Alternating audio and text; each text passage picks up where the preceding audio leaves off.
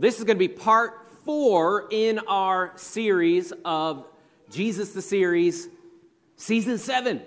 We're like 20-something sermons into this, and we'll probably do this till I die, I'm sure. We'll just study Jesus for the next 50 years or something like that.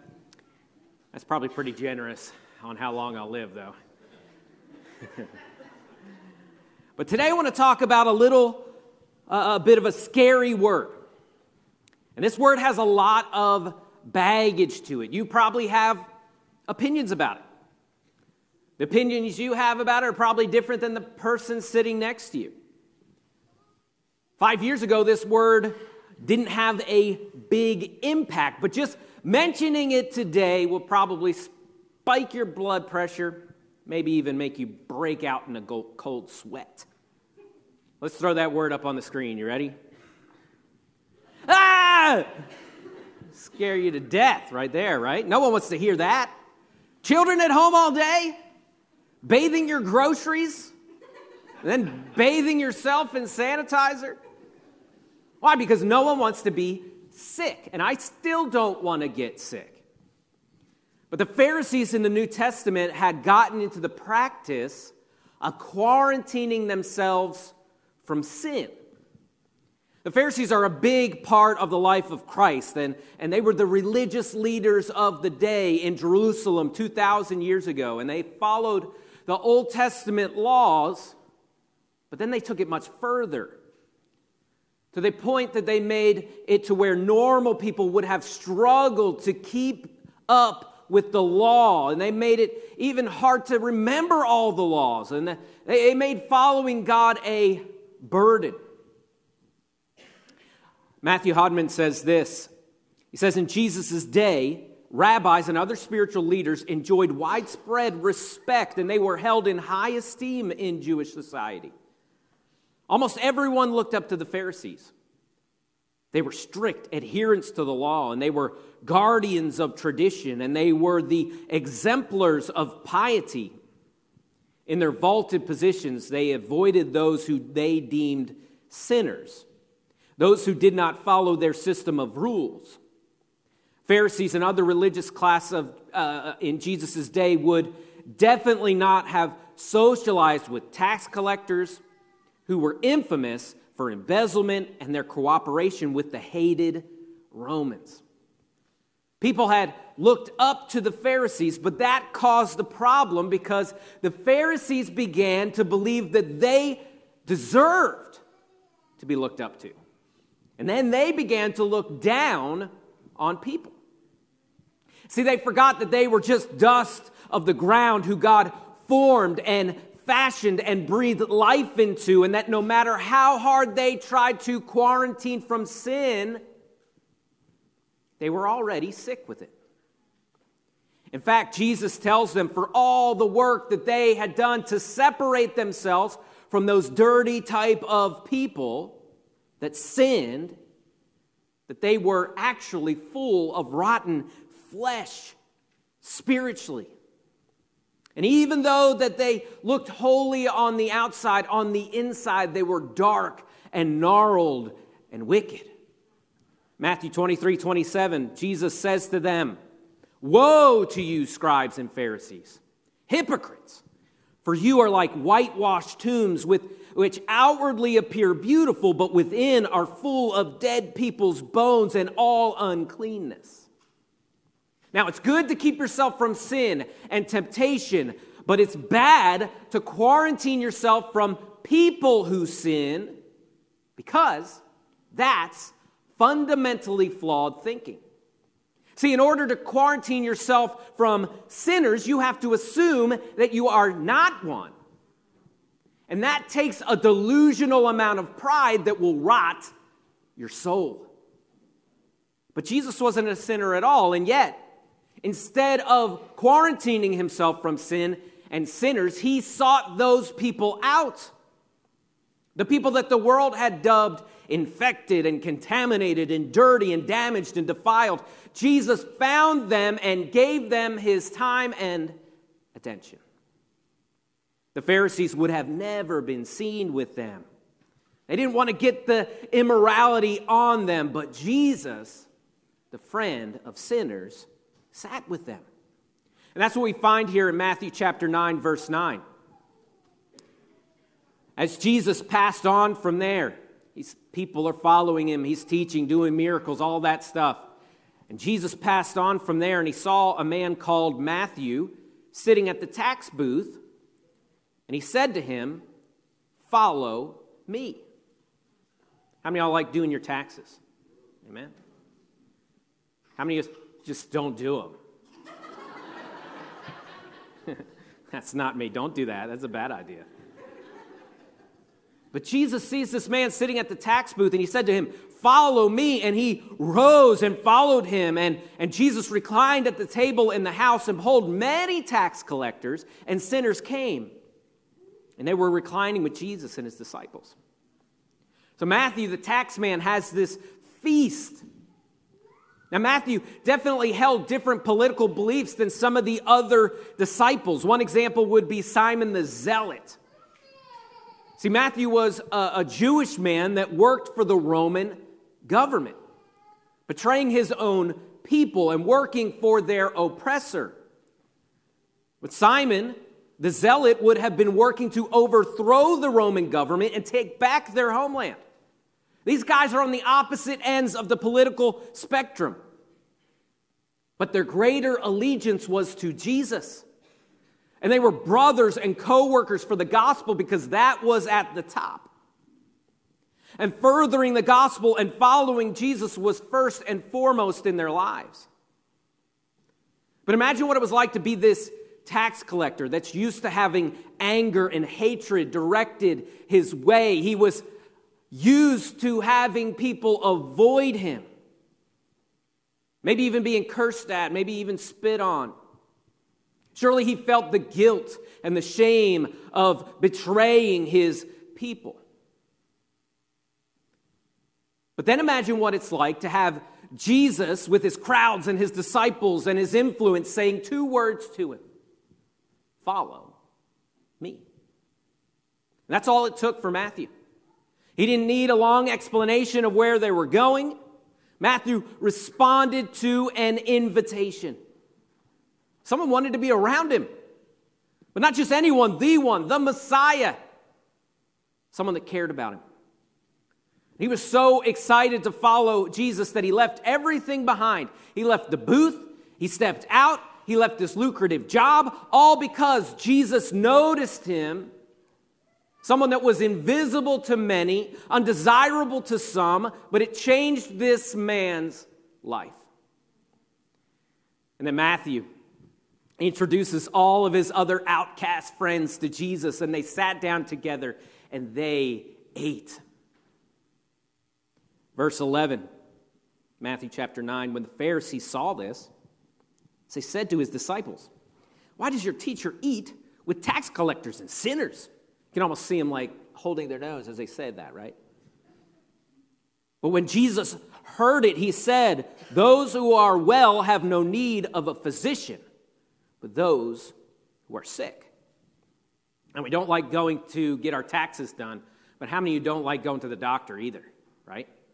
Sometimes we ignore our problems and we think, well, we're pretty healthy.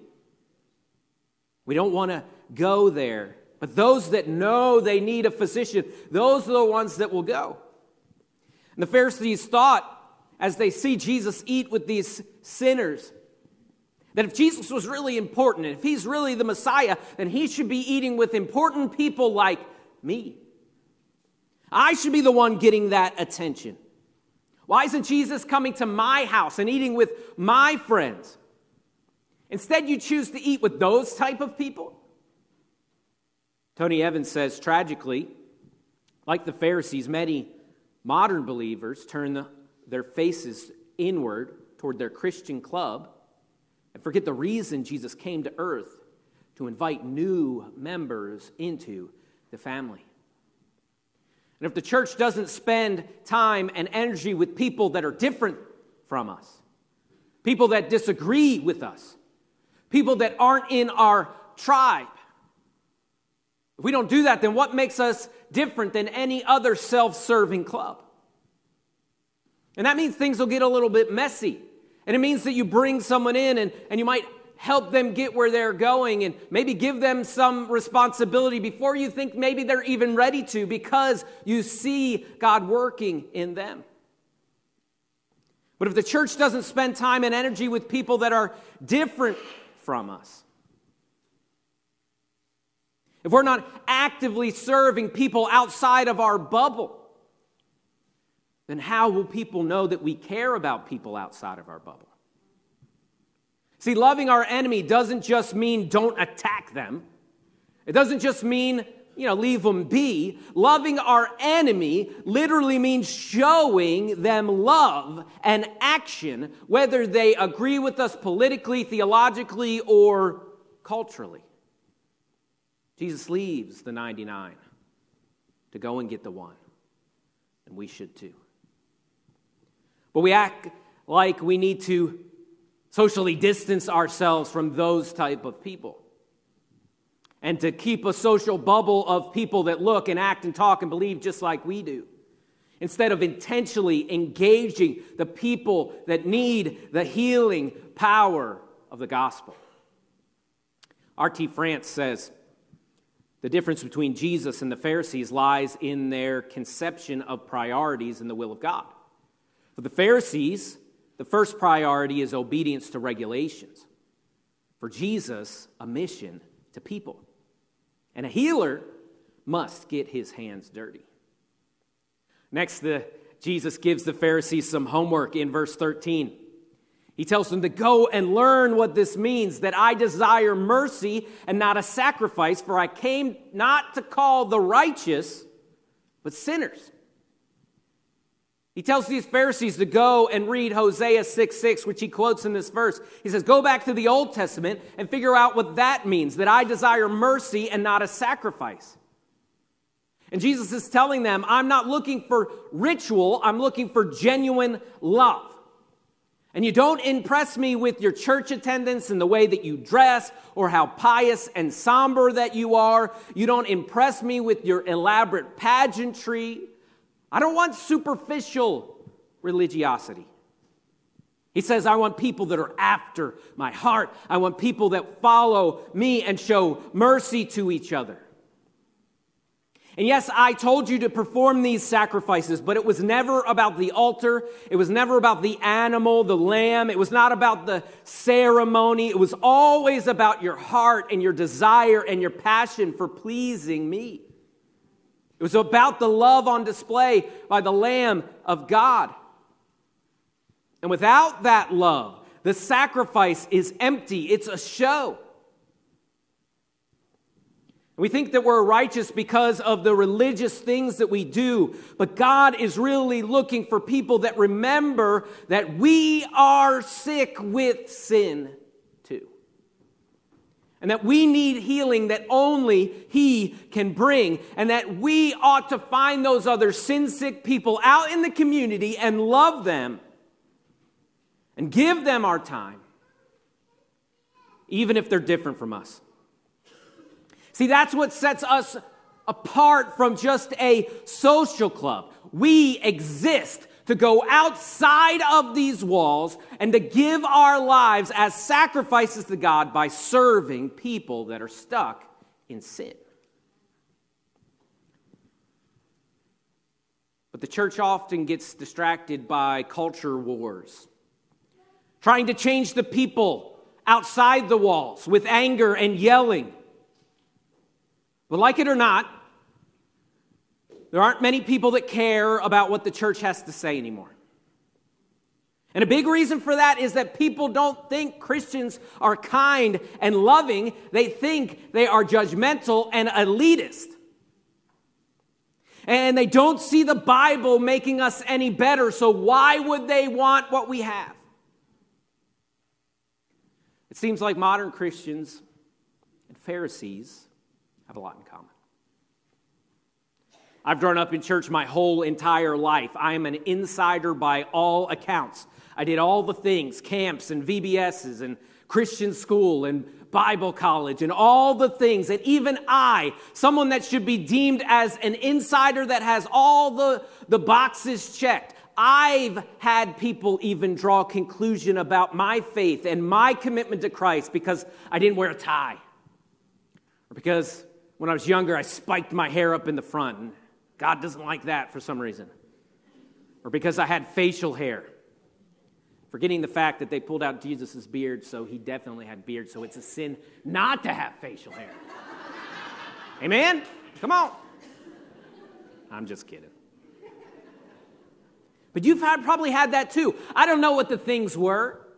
Why someone looked down on you because you didn't reach up to where they were. See, the problem is we've taken the laws of God 10 steps further. Why? To lift ourselves up and look down on others. All the while, the church has ignored real sin within our own ranks. Refusing to approach other longtime members about their sin. Why? Because it's hard. Because we don't want to judge. We don't want to hurt the church. We like each other. But maybe we don't love each other. See, Paul wrote to the Corinthian church that while we don't quarantine ourselves from sinners, especially those outside the church, we do take sin very seriously when it is in our own church. 1 Corinthians 5:12, Paul says, I wrote to you in my letter not to associate with sexually immoral people. Not at all meaning the sexually immoral of this world, or the greedy, or the swindlers, or the idolaters, since then you would need to get out of the world. He says, look, don't associate with this certain type of people, not the people outside the walls.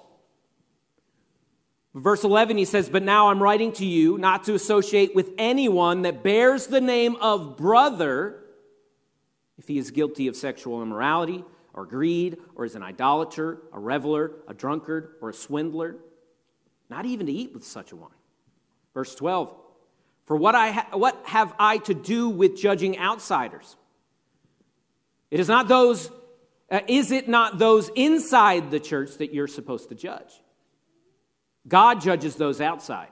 Purge the evil person from among you.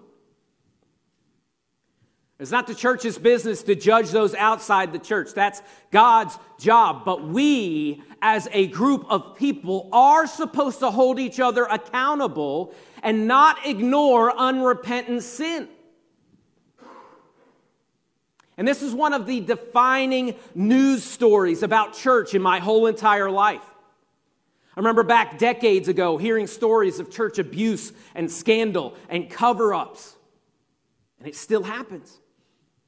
And we as followers of Jesus ought to take these stories more seriously than anyone. And when someone bears the name of Christ, we ought to call them to holiness, all the while soberly searching our own lives for any unrepentant sin. We can see this in the life of Christ, where Jesus told the religious Pharisees that they were full of rotten flesh, and he called them to change, but then he stooped down to the prostitute that was being accused and said, go and sin no more. When we bear the name of Christ, when we have this idea that we are followers of God, we are held to a much higher standard. But we have it backwards in the American church. We're angry at yelling about all the sins outside the church without taking our own sin seriously. And the purpose isn't to hurt people, but to call them to who God made them to be, because God's way is the best way. And if we love each other, we will push each other towards Christ, not in a judgmental and a critical way, but in a loving way where we come alongside one another. Because it's not loving to allow someone to continually sin against God or continually offend their brothers and sisters in Christ without lovingly approaching them about it. Not for our good, but for their good. And we've lost credibility in the American church because we've not been faithful to call our own people to repentance. In Matthew chapter 18, Jesus outlines this process that some would call church discipline, or maybe better, church reconciliation. And our bylaws talk about that a church member needs to abide by the teachings of the Bible and participate in the activities of the church and not take part of immoral or unchristlike conduct without repentance. We're a body. And what I do affects you, and what you do affects me. And if a church member is living in unrepentant sin, it hurts the whole body. And we all sin. But it's when you decide to sin tomorrow, today, and you decide not to get it right or make plans or to turn around, or you're approached about that sin and you decide you're going to do it anyway. Now, obviously, the church's goal is always reconciliation. But if a church a member continues to choose sin rather than live under the grace and forgiveness that God gives us, the Bible calls us to start this process. Repentance and reconciliation are always the priority. And if we were to call ourselves to a higher standard, it might mean more when we say, hey, those of you out there in the world, you probably shouldn't do that. This isn't done lightly or out of revenge. This is a loving process that calls all parties to repentance. Why? Because God desires our hearts. God desires our mercy more than religious ritual. And our world is so divided, and the church is confused, and it's misunderstood. And what will change that will be loving the people that we aren't supposed to love. People that would say, that others would say aren't worth our time or don't deserve it. Self-sacrificial generosity in the name of Christ. Actively showing love to our enemies. Holding one another accountable. Giving chance after chance after chance for those to repent. Realizing that we got to make sure we don't have a beam in our own eye before we try and help someone else. Forgiveness when it doesn't make sense. These are the things that will show that we love Jesus. This season we've seen Jesus be accused of working for Satan because he helped someone. We saw him show love to an occupying Roman soldier by healing his daughter. We saw Jesus answer questions for doubting John the Baptist. And today we see Jesus sit and eat with sinners and to call them to repentance and also rebuking the religious people for being hypocrites and full of rotten flesh spiritually because of their hypocrisy and their pride. We aren't called to live in isolation from those that believe different from us.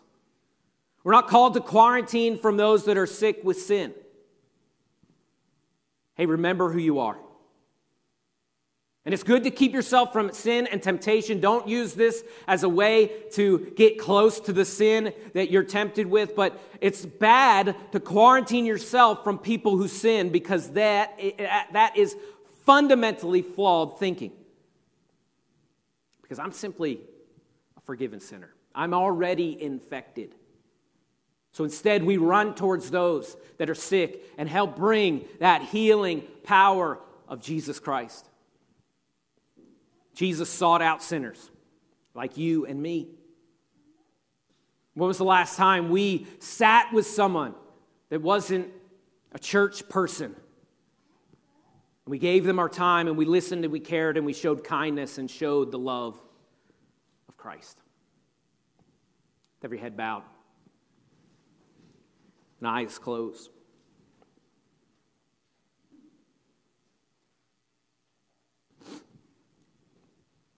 This is a sobering thing to look at in God's Word. Jesus sitting with Matthew the tax collector, but calling the Pharisees to repent of their sin. And even though they were respected and people looked at them on the outside, they had some stuff going on the inside that no one knew about, but Jesus knew.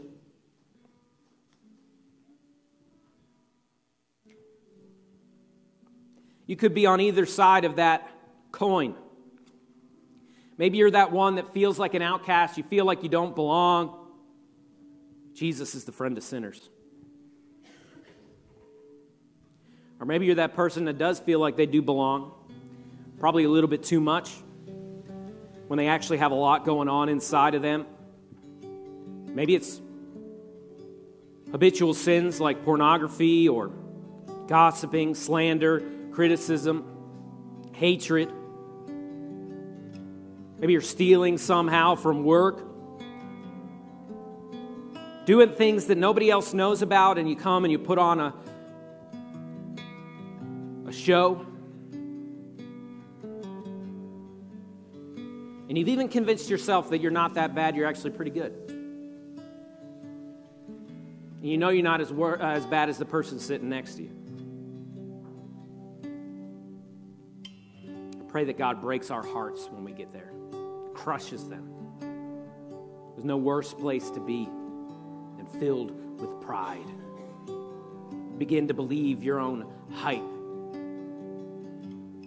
Jesus says, you're full of deadness inside you. And that's not what God calls us to. Maybe you've even convinced yourself for so long that you're good enough to be a Christian and to be a Jesus follower, and that really the time you put in at church or the things that you've done or the amount you gave, there's no way that God wouldn't accept you. Without realizing it, you're even trusting in your own good works to get you to God.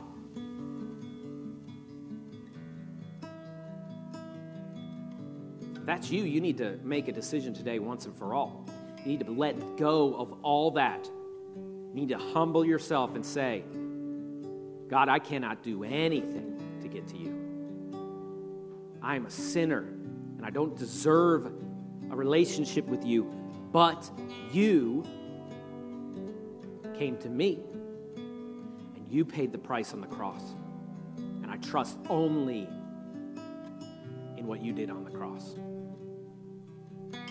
If you've been in church a long time, that'd be a hard thing to do, right? You've got a reputation. You've got people that look up to you. None of that's going to matter in the next life. I'd much rather be real than fake.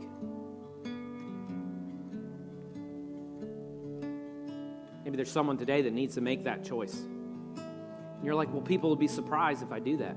Who cares?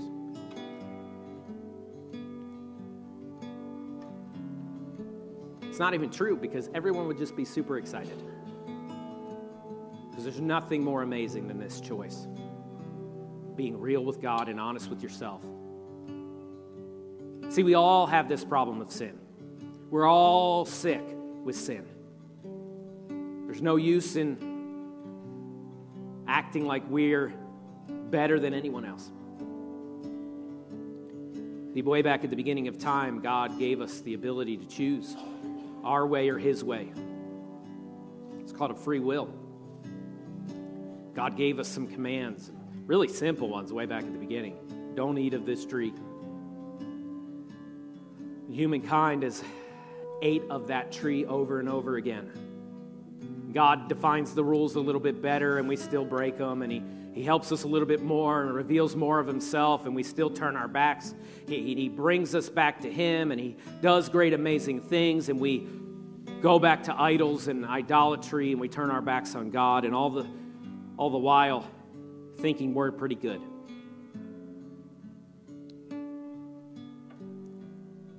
So that happened for the first half of the Bible. The whole Old Testament is the story of God giving us ways to get to Him and us bungling it over and over again. So God got off the throne in heaven. Jesus, an equal part of the Trinity, God the Father, God the Son, God the Holy Spirit. And Jesus came and was born on this earth, and He put on flesh. And He lived a perfect and a holy life for 33 years. And then He died on the cross in our place. That's called the gospel. Jesus in my place. Nothing more that I am holding on to, but that simply what Jesus did on the cross. The only innocent person to ever live died for all of us guilty people. It's not baptism. It's not church membership. It's not the ordinances or communion. None of that saves you. Those aren't bad things. But this is what saves you, Jesus on the cross. And you could call out to him right now because he didn't stay dead.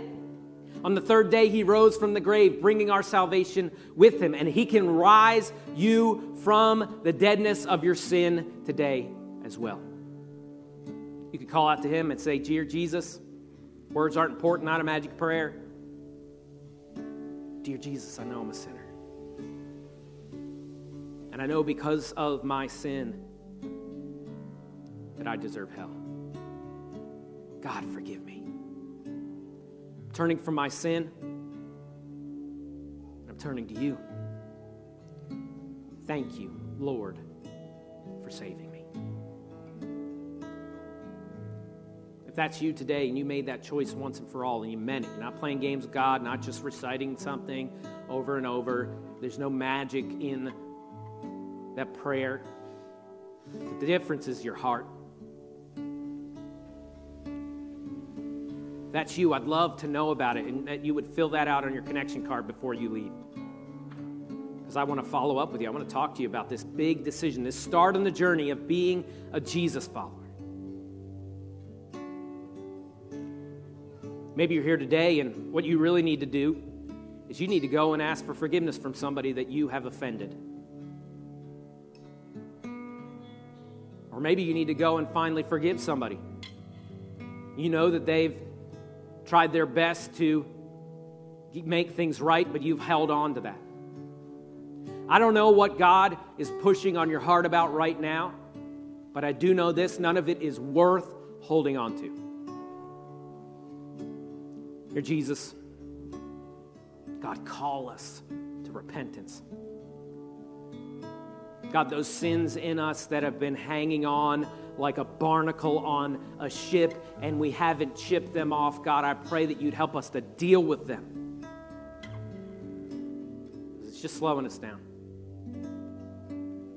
God, where we are lost and don't know how to deal with this sin, I pray you'd help us to seek out those resources. Talk to a pastor. Come to CR on Tuesday night. God, I pray that you'd help us to be serious about this. Call us to holiness. Because you are faithful, you are merciful, you are loving, you are kind, and you are forgiving. You will never turn us away. God, we love you.